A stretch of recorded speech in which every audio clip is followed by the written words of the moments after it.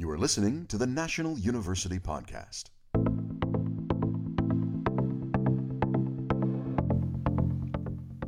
Hello, I'm Kimberly King. Welcome to the National University Podcast, where we offer a holistic approach to student support, well-being, and success, the whole human education.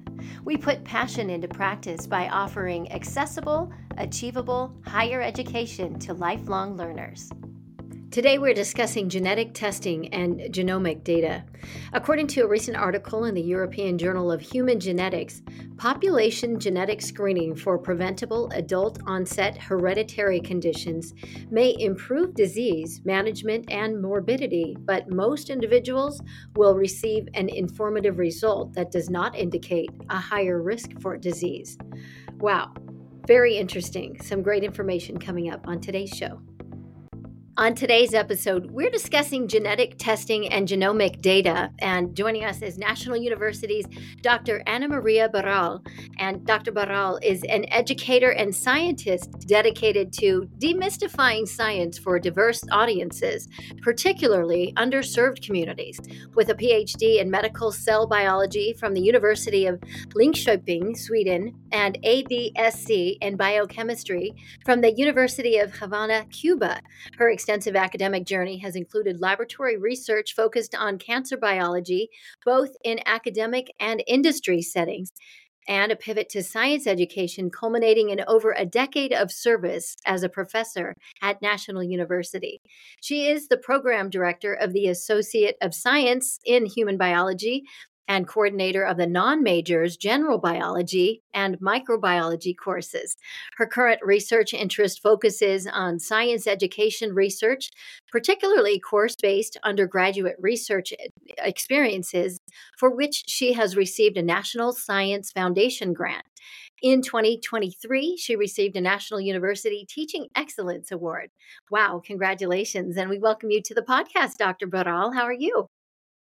Thank you. I'm good, and I'm very honored and grateful to be here. And this is a topic that is close to my heart, and it's very current these days. There are a lot of questions about, genomic data and what happens. So I'm very excited to be here. Thank you. Wow. Well, you are going to be a wealth of information. Thank you for joining us today. I'm humbled. Why don't you fill our audience in a little bit on your mission and your work before we get to today's show topic? Well, you read kind of my short bio, and I have gone through different phases in my professional scientist career. I have been doing like we call bench research in a lab, and I have been working for a biotech company. But it was really when I started teaching, and I was doing that on the side, that I realized that was my passion. I would be working the whole day at this company, and I was so tired, and I would arrive to the classroom and I would get so energized and so happy to interact with the students. And I would say that I realized soon that science was hard for many, many students, particularly when you look at chemistry and biology and all that. And I decided I really wanted to bring that closer to students, make it as exciting as it is for me. So that's why it says my passion now, or my research focuses on science education. How can you teach science, or how can students learn science in the way that it should be, which is fun and exciting and interesting? I wish I had you as a science teacher growing up. So good for you. You understand it. And I love your passion. Today, we are talking about genetic testing and genomic data. And as you said, it is so relevant. So, Doctor, what is genetic testing and genomic data? And can you explain the difference? Yeah, so it's really important to distinguish what are those two, because genetic testing has been used for many years. This is a quite common technology which identifies changes in DNA. So DNA is the molecule that has our genetic makeup and genetic information, and correlated to like risk of developing certain diseases and conditions. And this is used a lot. For example, in a family that maybe there's a history of a certain genetic conditions, the parents of future parents may want to know, okay, what's the probability that my children would have this disorder. And I have to say that, for example, when public figures come out, that really increases the awareness of this kind of testing. For example, you may remember a few years ago, Angelina Jolie came out to explain her decision to have a double mastectomy because in her family there is this BRCA mutation. A lot of people realize, oh, there is a marker for this type of breast cancer. So again, genetic testing is quite, common and has been done for a long time. However, genomic data, that's the new gig. So we are referring here to the complete set of genetic information for an individual. So this is more recent, and the reason why it has grown so much is because DNA sequencing, which used to be very expensive and very complicated and very time consuming, now it can happen very quickly, much easier, much quicker, and so on. So I think I'll be talking more in detail, but it can be used for health care purposes, for research purposes. But lately, you have 23andMe and Ancestry.com and so on. So this is what's called direct-to-consumer genetic testing, when people kind of, swab their cheeks and send a sample to, figure out what their ancestry is. But there are some companies that are also looking at health risk. So that's kind of I think one of the reasons why people know so much about it, because it has really exploded in the last few years. It is. It's so interesting. And just to see how far we've come, as you said, just even the timing, that turnaround time. It is. How is genetic or genomic testing usually done? You kind of mentioned the swab of the mouth, but that's the way we do it, I guess, right? How is it done? Well, you need DNA. Yeah. And so you need a biological sample that contains DNA. So that can be blood, can be, swallowing your cheek, can be saliva, can be a tissue biopsy. And I'll be talking a bit about cancer treatments in a little bit. So it can basically be anything. And one aspect of this whole genetic genomic testing is law enforcement, forensic usages. So, you take that little drop of blood from the carpet and then you find the murderer kind of thing. So Right. any sample that contains DNA, and the good reason or the good, and one good thing about DNA is very stable. So it can, last quite a long time, and you also need a tiny amount of it to be able to, do all these sequencing or testing techniques. So genetic testing per se looks for markers, markers associated with diseases or ancestry and so on. For genomic testing or genomic data, you need to sequence the whole DNA. And that's what I was saying, that it's more involved, requires more time and more advanced technologies, but the complexity has really gone down over the last few years. Wow, it's so incredible, science. Who owns the genetic data obtained from these tests? That's a very, very important question.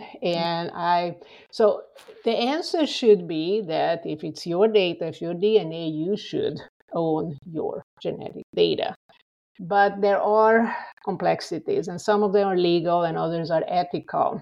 And especially if the DNA is collected as part of a research study or a healthcare procedure, there are all kinds of gray areas of the ownership of the data. So I would say that this is an issue that is evolving because the technology advances so fast that the legalities are kind of lagging behind.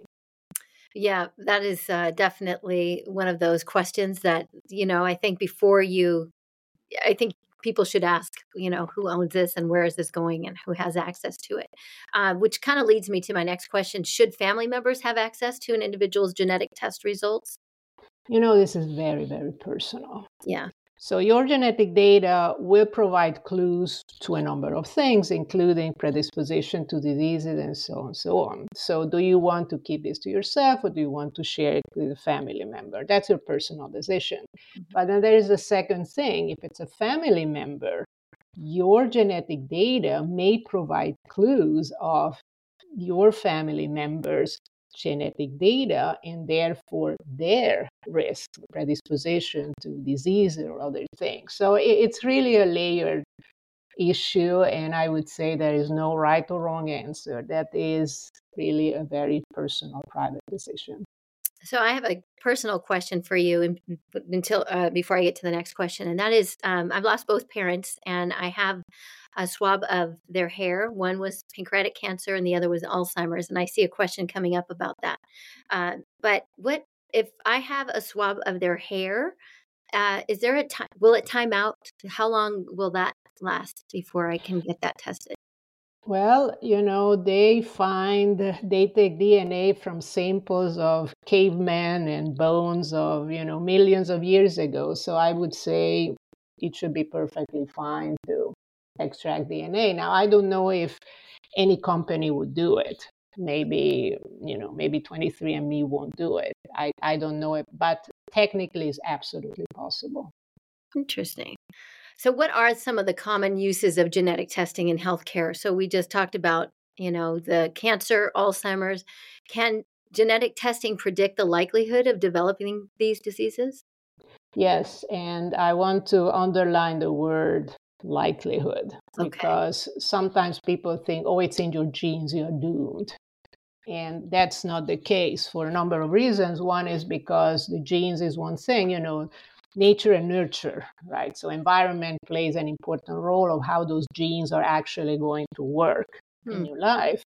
And then there are options to take actions if you know that there is a predisposition or to a certain disease. So how it is used in healthcare, again, to look at risk, look at presence of markers, or even what we call carrier status.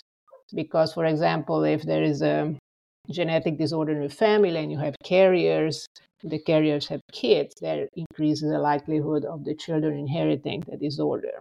So it can provide, let's say, risk assessment. That would be the word I would use. And why I was saying that this is not a definitive doom if the genetic testing shows something, I want to give you an example of phenylketonuria, PKU. So this is a disease that is, the newborns are tested for a number of genetic disorders. This is one of them. And what happens is that if the baby eats a certain amino acid, then that amino acid is not processed properly and it accumulates in the brain. It can cause intellectual disabilities.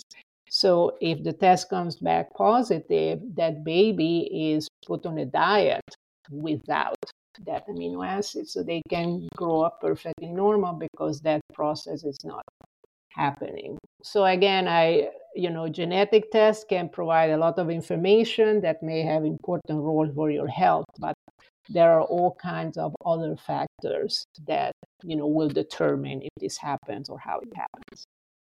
This is fascinating.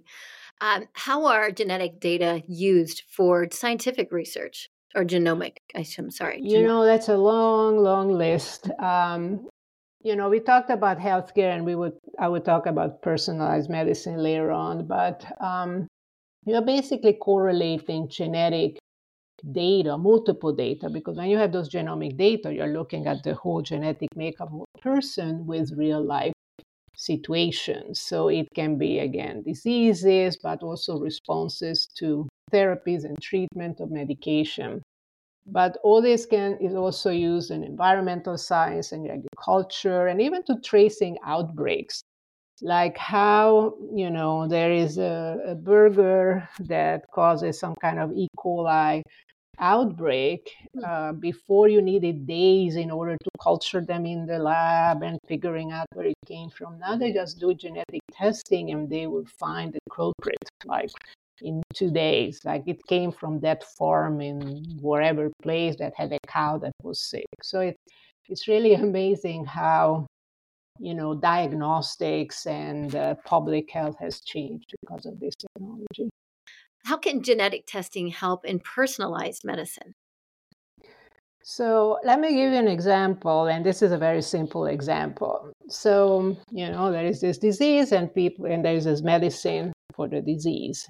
And there is a dosage, you are supposed to take this much of the drug. Well, for some people, because of their genetic makeup, maybe the way they process the drug, that is not enough. Maybe their body is clearing out the drug too fast, so they are not getting the optimal dose.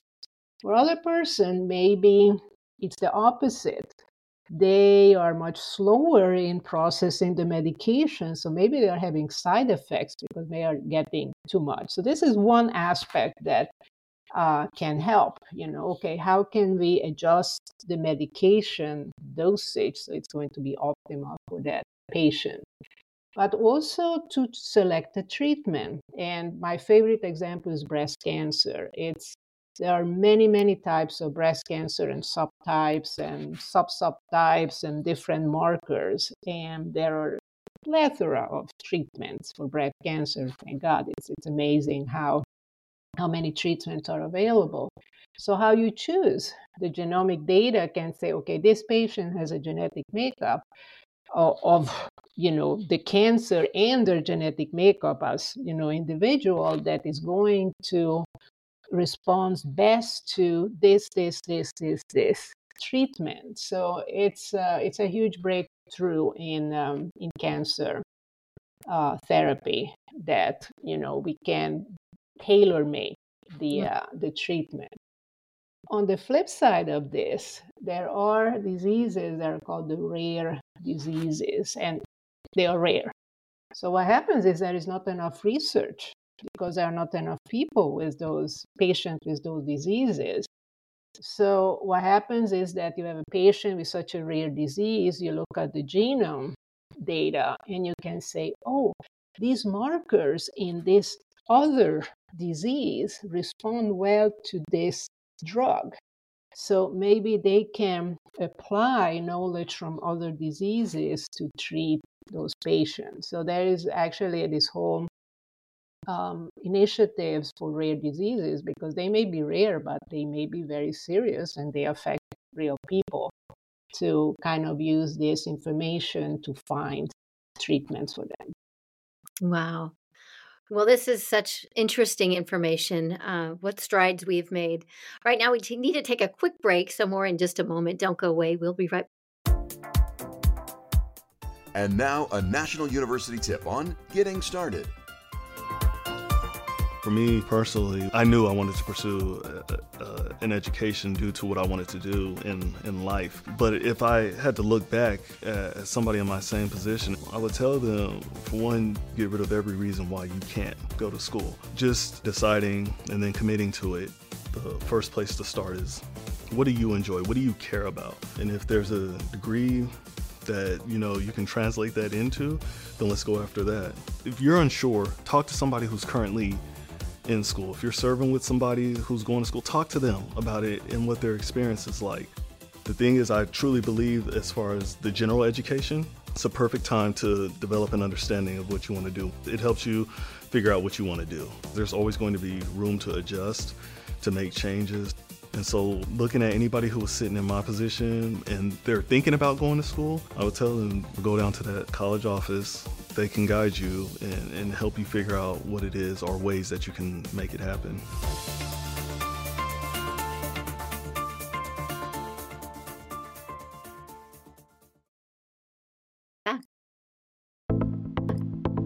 And now back to our interview with National University's Dr. Maria Barral.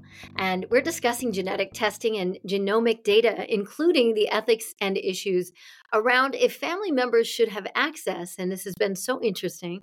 Dr. Barral, what are some of the ethical considerations surrounding genetic testing? Well, there are a lot of ethical and even legal issues around this. So, for example, privacy and security. So who is going to have access to the data? How will the data be used? And how will the data be protected from unauthorized use.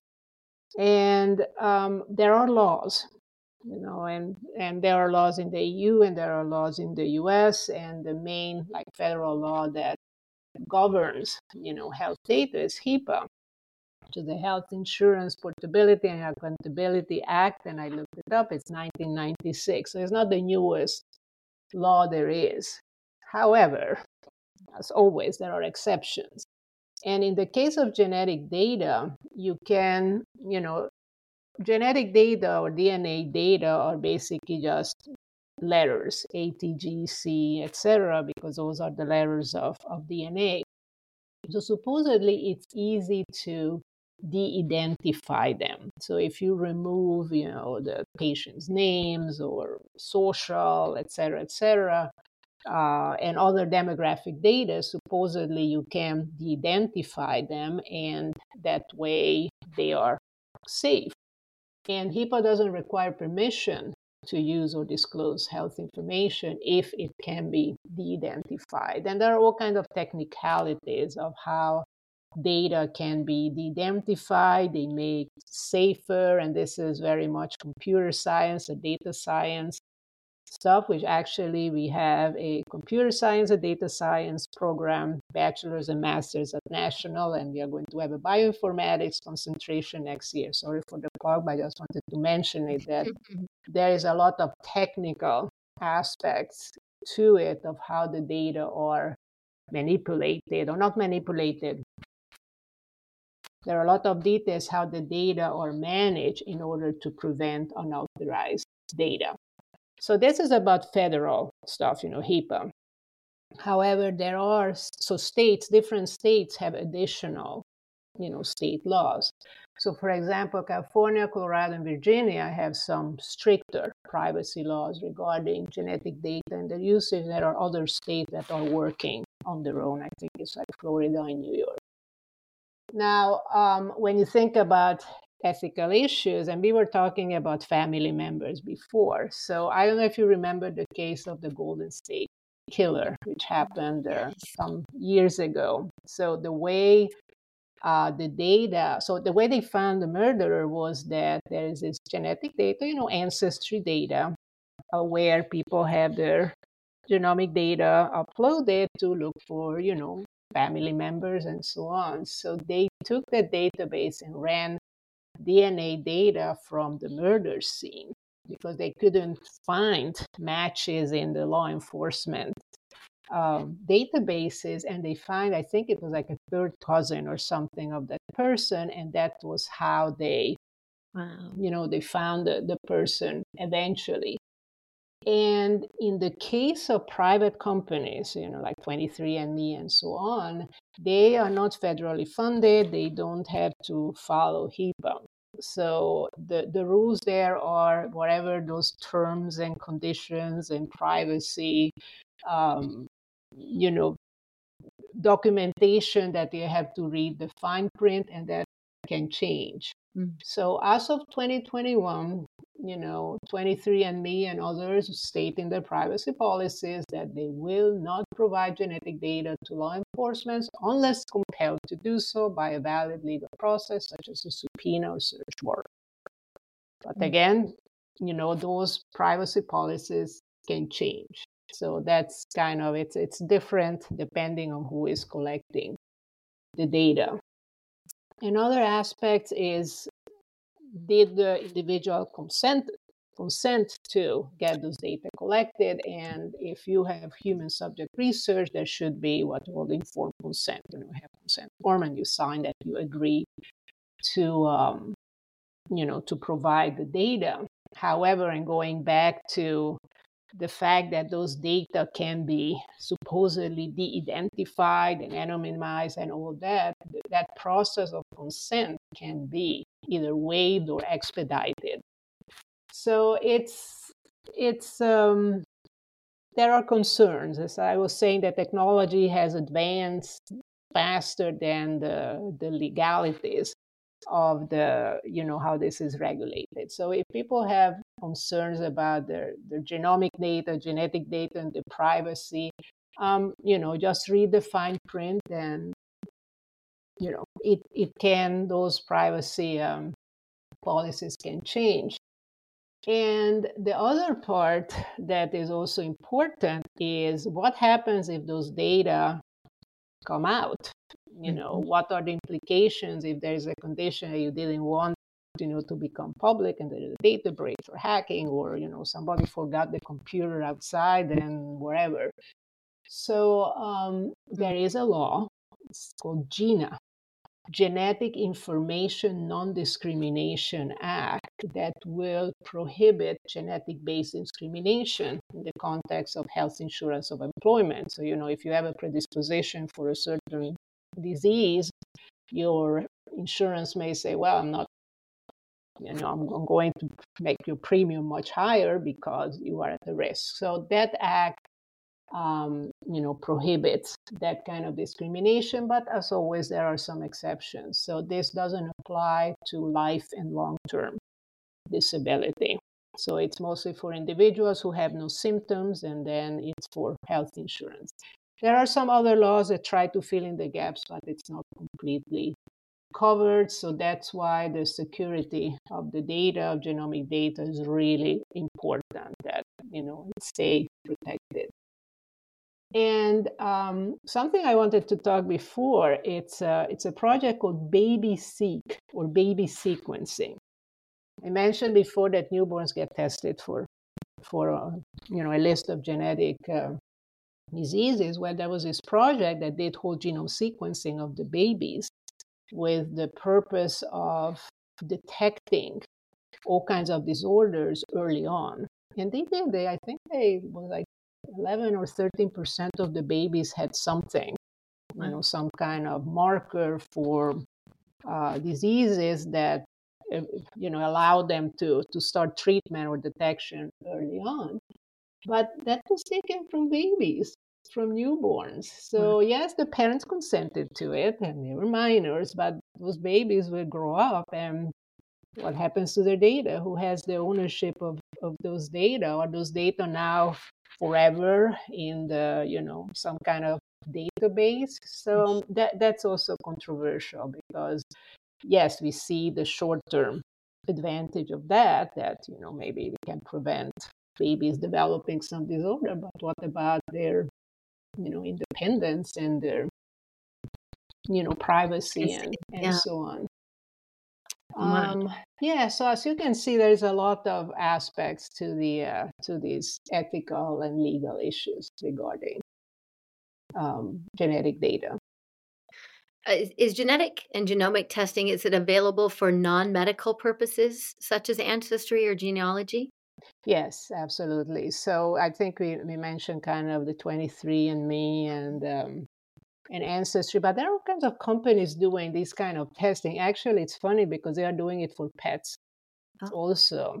Like I remember sending poop of my cat, because there was this study called kitty biome or microbiome or something, and they were trying to correlate. Like you had to send information about what the cat was eating, and then they would basically sequence the DNA of the cat, and I think even the microbes in the digestive system of the cat, and then kind of search all kinds of correlations with the type of cat and the food of the cat. So it was really interesting. So there are all kinds of let's say less scientific usages for this kind of that seems like a little bit of a fad. I do hear my neighbors talking about checking the DNA of their dogs, and so interesting. Did it say that your cat had 9 lives when you found out?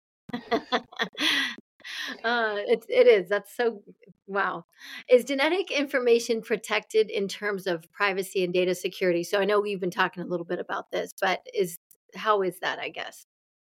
Yeah, so it basically depends who is collecting the data. So if it's as part of a healthcare or a research study, there are federal and state laws governing it. If they are private companies, then it's basically whatever the company wants to do.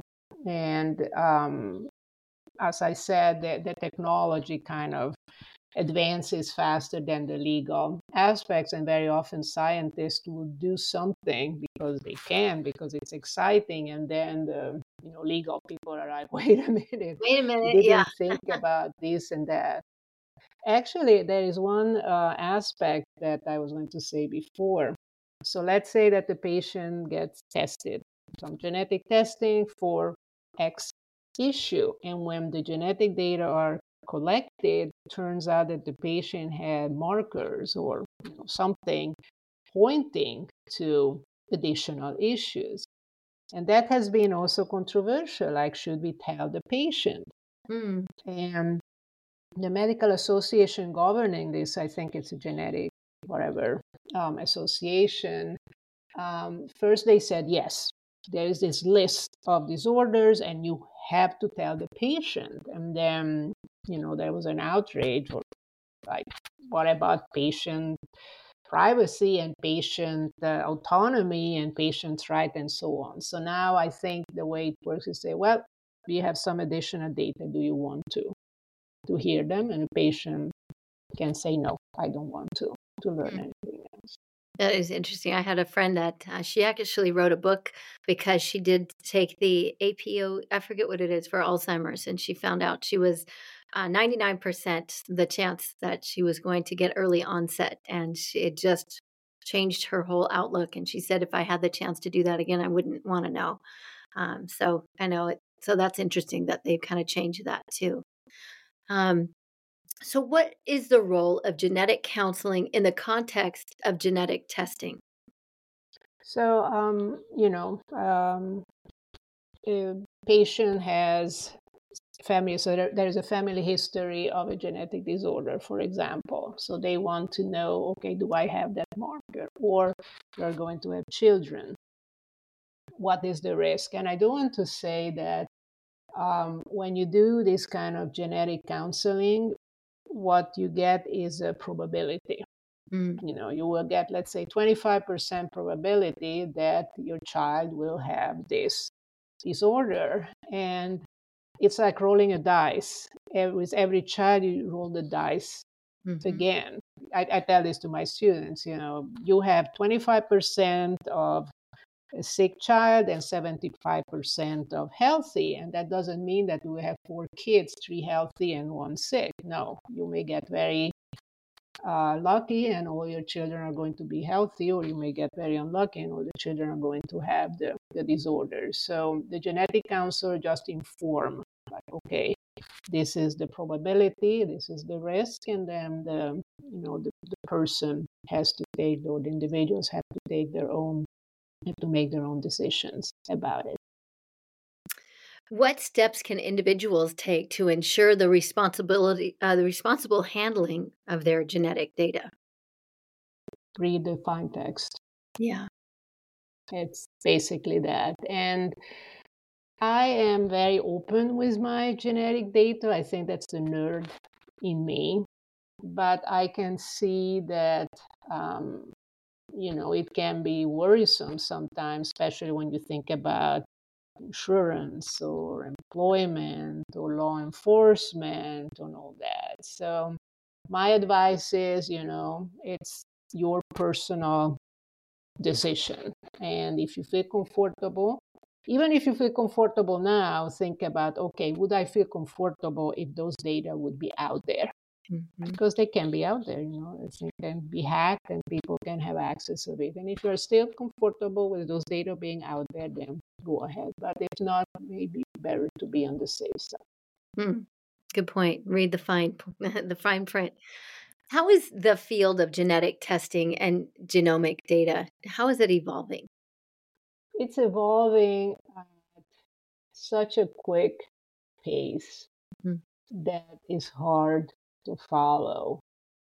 And you can see different aspects of it, right? So, this whole idea of personalized medicine, it looked like a science fiction thing a while ago. And now it's here to stay. Now what people are working on is how can we make it accessible to everybody? How can everybody get this treatment, the best optimized treatment using this technology wherever they live, whatever their socioeconomic status is. So there is this big ideas happening.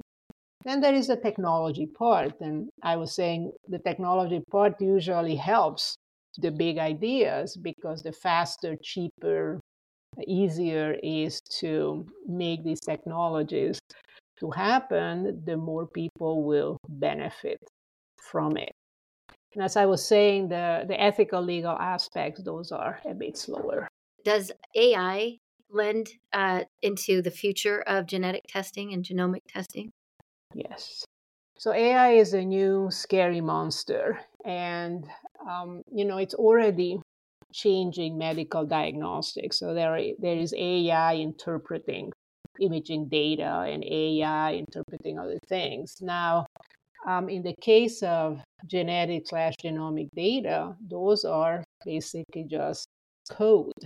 So it is very much easier for AI to run through it because it's really just dry data. And I believe that the important part here is to have an oversight of what AI is doing, especially the ethical part of it. Wow. It's kind of the wild, wild west right now, isn't it, as we evolve? Well, this has been fascinating information, Doctor. Thank you so much for sharing your knowledge. And if you want more information, you can visit National University's website at nu.edu. And we thank you so very much for your time today. Thank you for the opportunity. Appreciate it. You've been listening to the National University Podcast. For updates on future or past guests, visit us at nu.edu. You can also follow us on social media. Thanks for listening.